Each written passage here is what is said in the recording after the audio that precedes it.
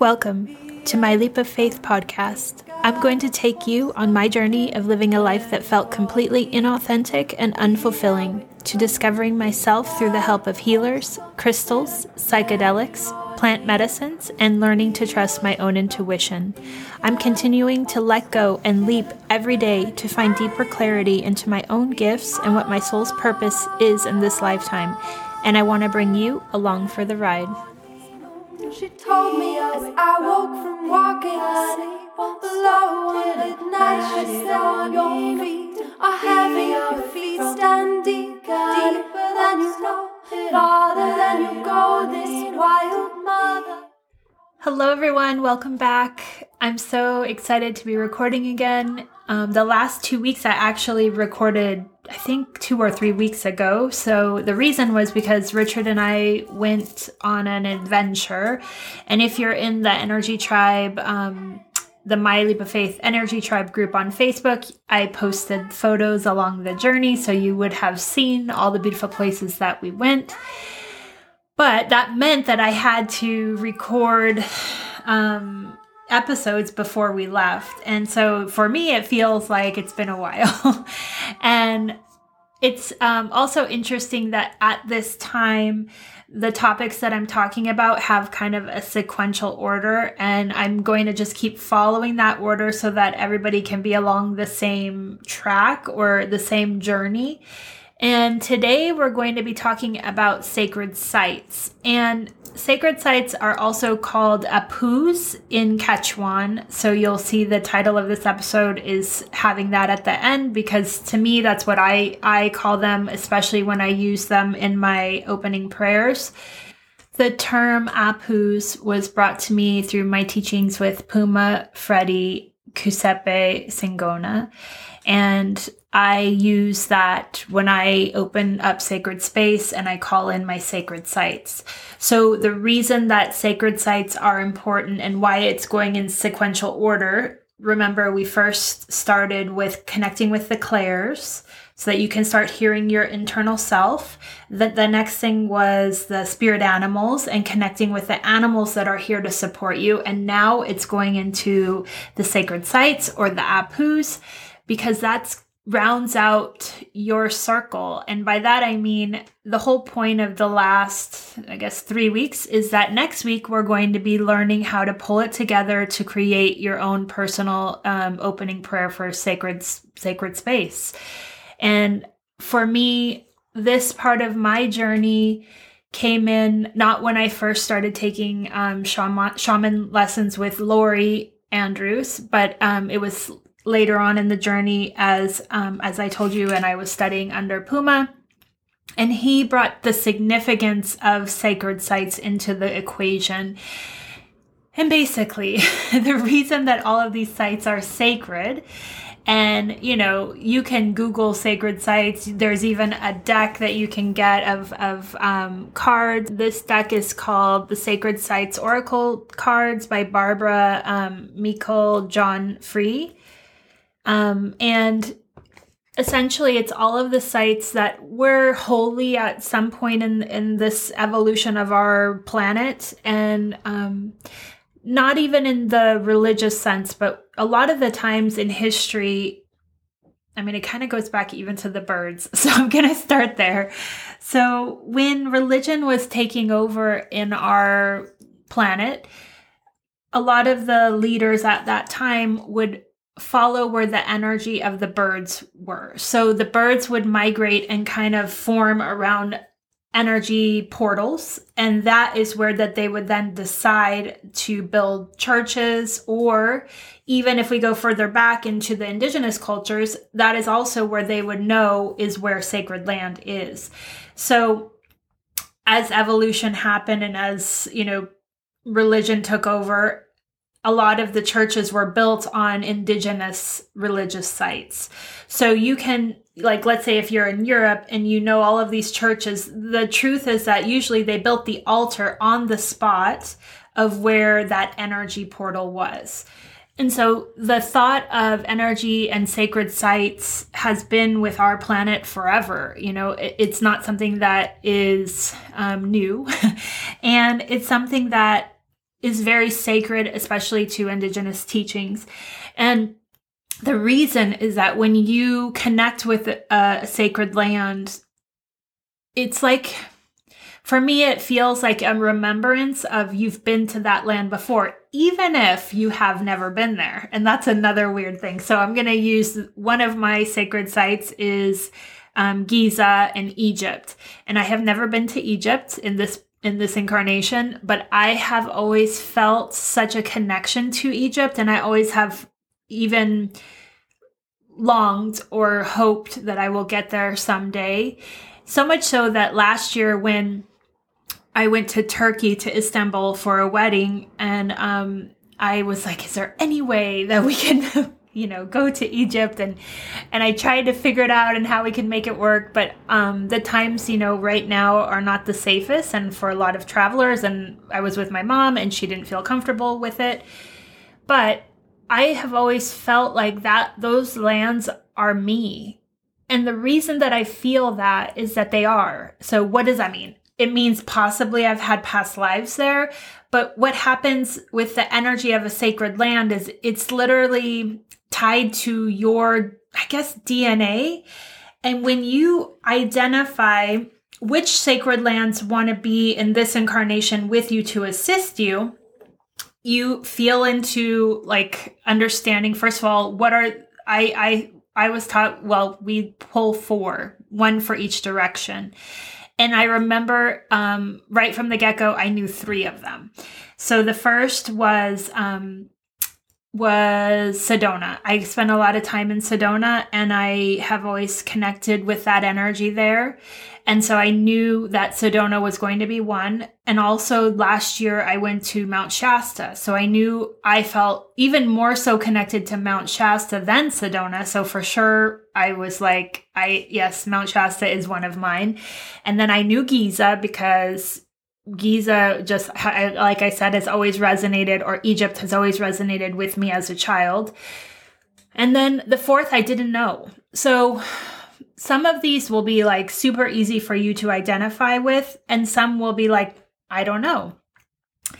And so the reason that we're doing this and why it's important to identify 4 is because when you create your opening prayer for sacred space, for each direction, you call in an animal that's there to support you in that direction. And then you also call in an Apu, which is the sacred space. And what I feel when I create sacred space and I call in each direction with my animal and the Apu, for me, it feels like the energy goes up my spine in the back. And once I feel it come all the way up to the crown of my head through the spine, I then say aho, and that's me acknowledging that it's here. And so the purpose of all of this is that when you open sacred space, you're not here to hold it by yourself at all. And if you try to, it will tax your system. You will get sick, because when you're a light, you shine, and it's like a beacon for all energies to come and check out. Now, there are energies that are denser and there are energies that are lighter. And essentially what you're asking when you pull in all of your allies, the animals and the sacred sites, is you're asking all of that energy to hold the space with you so that you are only receiving what is best and for your highest good. You're not receiving energies that are just looking for vessels to hide in or ways to be expressed through a vessel. And trust me, it does happen. I think I've talked about this before. I was in a session with someone where I did get sick, and I knew it wasn't the person's fault, but their vessel was also an open energy source, and there was something in that vessel that I wasn't protected against. Now, since then, not only do I open up the sacred space with all of my animals and my sacred sites, but I also sit on top of a selenite because my weakest chakra is my sacral. And I know that now. So for me, I always have that extra protection just in case there is an energy that is hiding in that other person's energy. And when I say that, I don't the person themselves is not the dense energy. We are just the vessels for energy to work through. So in that case, she was on her awakening path and opening up herself to energy. And if you don't know how to protect your energy, which I always go back to saying, it is the most important thing in any work, because if you aren't protected, you're literally the beacon that is inviting all of the things to come towards you. I think I've talked about this before. When I was in Bali, we came across a girl that started traveling with us, and she had like this kind of, it felt like serpent energy come out of her and kind of come and literally in her physical form come and try to get me and attack me. And then the healer got in between us, and he explained the next day, like, what I just opened her chakras and that energy was flowing and it was looking for another vessel. So it's real. Yeah, I guess that's the main thing. I've experienced it in many ways.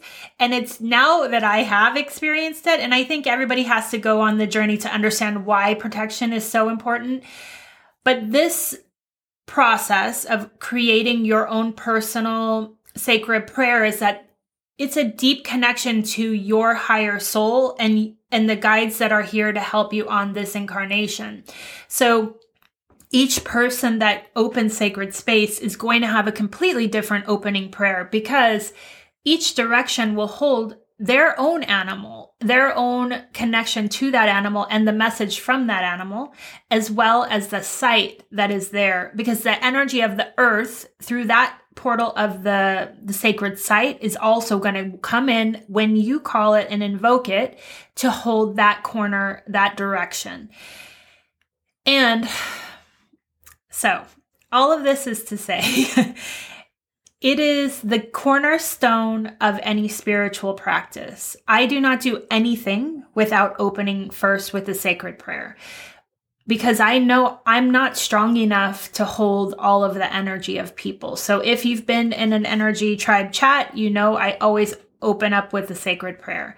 I always first Palo Santo, and then I open with the sacred prayer. And I am asking my guides, my animals, my sites to come in and help me hold the energy. Now, I know that me alone is not holding the energy, and I know everyone else on that call is also a pillar of light holding the energy. But if you aren't setting the intention of the space being protected, then again, as I said, especially when you have many lights gathering, it's just, you're asking for trouble if you don't have your guidance and your kind of guide rails set. So on our trip last week, Richard and he set up the whole itinerary, and he's very good at planning trips. He does a lot of motorcycle trips. And so he planned this whole trip, and every day he had from sunrise until sunset, we were planned. And it's interesting because the first stop on the trip was this, mountain called Glitter Mountain, and it's in Utah. And he didn't know we were going there. I didn't know we were going there, but one of the people that he works with told him about it, I think, a couple days before we left, and he thought, oh, it's going to be an easy stop on the trip.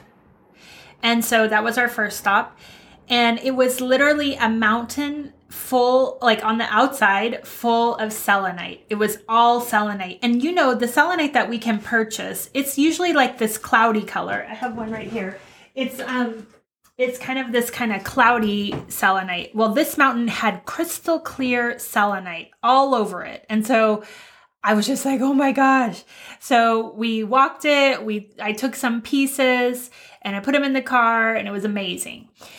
So then the whole point of this trip was that Richard had won a lottery to go to the Wave, which if you haven't seen, I'll insert some photos here. And it's just this most amazing protected space, which they only allow 16 permits per day. So it's very hard to get into, and it's a hike, but it's a lot of photographers just want to get there. And Richard loves taking pictures. But that was the purpose of this whole trip. And then the next day we went to this, we were in Kanab, Utah, and there's the biggest animal sanctuary that exists in the US is called the Best Friends Animal Society. And I think they have 4,200 acres of protected space for animals, and any kind of animal that you could imagine is there. And they are not, it's the type of sanctuary that they will care for all of these animals until their dying days. Or if it's a young animal that's adoptable, they will try to adopt it out. And they do free tours every day that you can sign up for. And our tour guide's name was Todd. And as he was giving us the tour of the lands, he started talking about the juniper trees, because in Kanab, on their lands, there were a lot of juniper trees. And this wasn't part of the tour. He just started talking about it. And so then he goes on to say, there's a Native American lore around juniper trees. They let the berries fall to the ground, and then they let the animals eat the berry, and then they collect the seeds, and they call these seeds ghost seeds. And they use them for protection because it's something that's been in their culture. He's like, if you go to the Native American lands, the Navajo lands, you're going to see these ghost seeds. And anyways, like on the tour, it was interesting. And I was like, that's cool. Well, the very next day, Richard has on the itinerary for us to go to Monument Valley, which is on the border of northern Arizona and Utah. And he brought me to the site where, if you've seen Forrest Gump, after he's running across the U.S., where he stops and says, I'm done. Richard brought me to that point. There's like a marker on the road that says this is where Forrest Gump stopped. And there, sitting at the site, is a Native American woman. So I went over and started talking to her. She had like a little table of jewelry and, beautiful stuff. But of course, I saw the seeds. And so I asked her about them. And she said, those are juniper seeds. And I said, do you call them ghost seeds? And she said, yes. And she goes, you know about them? And I said, I just learned about them yesterday. And so she tells me a story of her father, who is now passed, and is a Navajo indigenous person. He was being chased by someone, and he took refuge underneath a juniper tree and grabbed a handful of berries and just put them in his mouth and started chewing on them. And he turned around because he thought he was going to get grabbed, and the person was gone. And she said, I grew up always knowing that we always need to have the juniper or the ghost seeds on our body somewhere for protection. And so she had some bracelets. So I got one for myself. Let's see if I can focus that. And no joke, the rest of the time that we were in the Navajo Nation, not one person had the ghost seeds. So I was like, I know I was meant to meet that woman, and I know that was supposed to happen, and I was supposed to hear the story the day before, and it all just happened and flowed correctly. And then the next day we went to a sunrise tour of the Monument Valley. And again, that's on the Navajo land, and so it's protected, and you can't go into it without a tour guide from the nation. And right away when we got there, it was like dark out, no, it wasn't sunrise yet. And I just felt like this sense of peace and calm. And we get like, we're driving in this big truck to this point, and I'm going to insert a photo of where we watched the sunset. And all of a sudden, I just felt like, I guess like this such calm come over me. And in a way, it felt like I was home, like I have lived these lands before.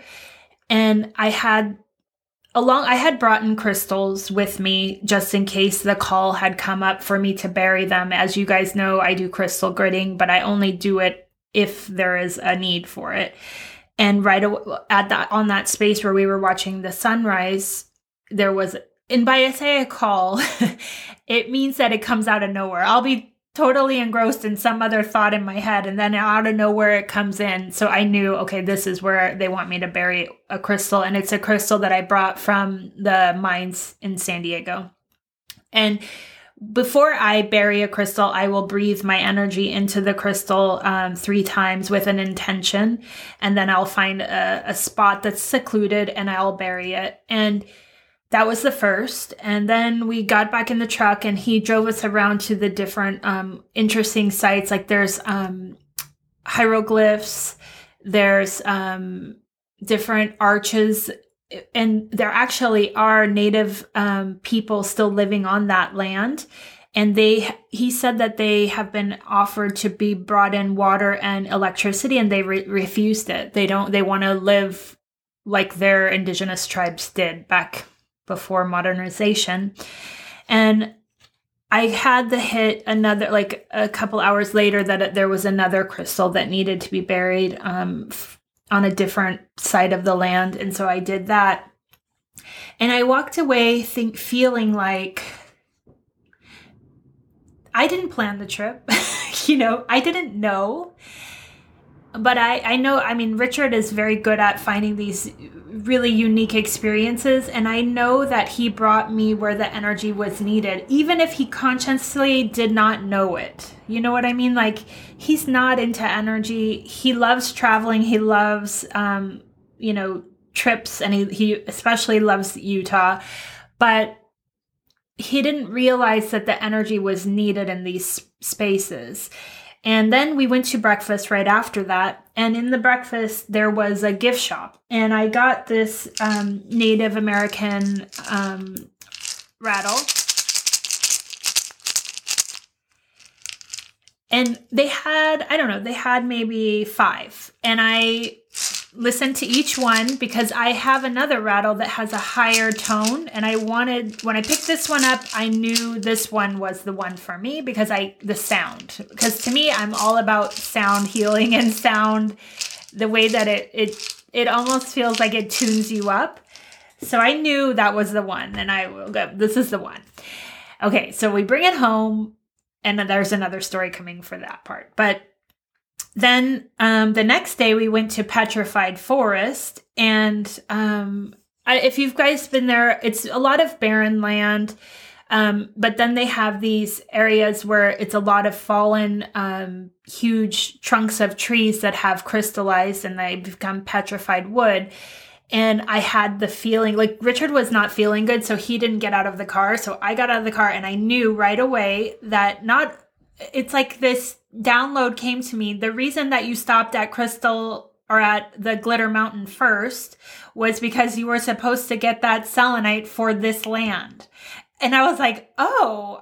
So I go in the back of the car and I dug out the little pieces that we had gotten. And I also took one of the crystals from here and I carried them around and I'm looking for a spot that they're needing to go. And the land there is very hard, so I couldn't bury them. So then I'm just walking and kind of just looking. And all of a sudden I see one of the fallen logs is hollowed out in the middle. And it's the perfect spot for this selenite and my crystal. So I breathed on them and I tucked them into the actual petrified wood. And then it made so much sense that the energy of going to Glitter Mountain was meant to happen first so that that energy could be carried to the petrified forest. And that is what crystal gridding is. You don't know. You're just literally the vessel of bringing energy from there to there to there. And also I infuse my energy in it too because I am the person that's gridding it. But I couldn't have known, and neither Richard, because he didn't know we were going there, that that's what was actually, I believe, the purpose of the trip. So after I placed that one, I felt like my work is done. Like I felt like this is why the whole trip happened. And then we ended up getting back, and that night, we both slept, like we were exhausted because we had gotten up basically for every sunrise while we were gone. And that night, or the next morning, we slept in, and Richard never sleeps in. So at like 8 a.m., we hear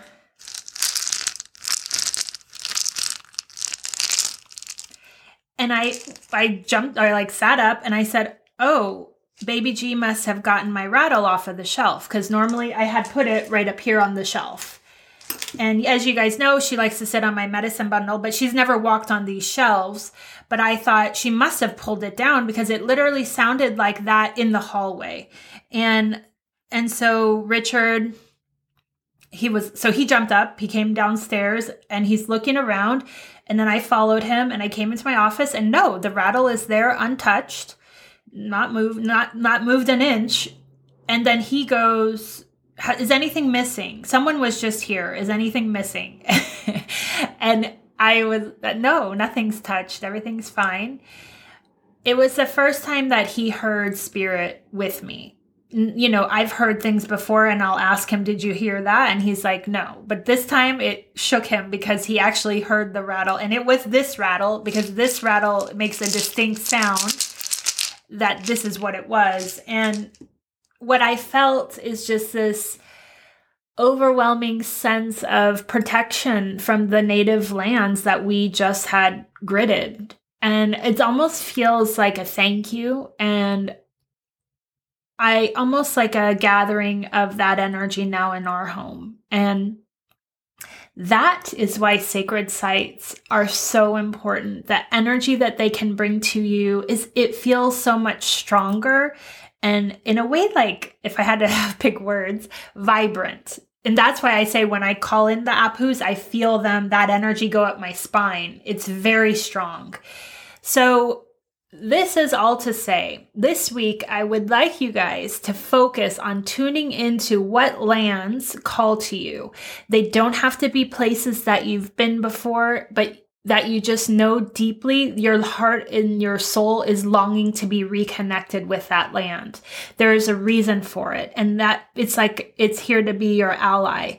And then try to tune into which direction it's wanting to help you with. I shared with you guys all about the directions and what each one is about. And that is another part of it.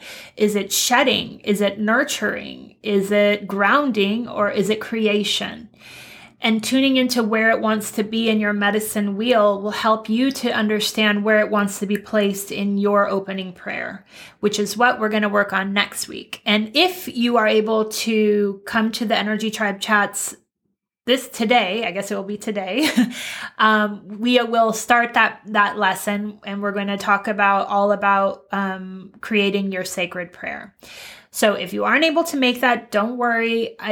There is going to be uploaded to the YouTube channel, that chat, and then I will also do an episode about it next week so that you really understand why the sacred prayer is so important.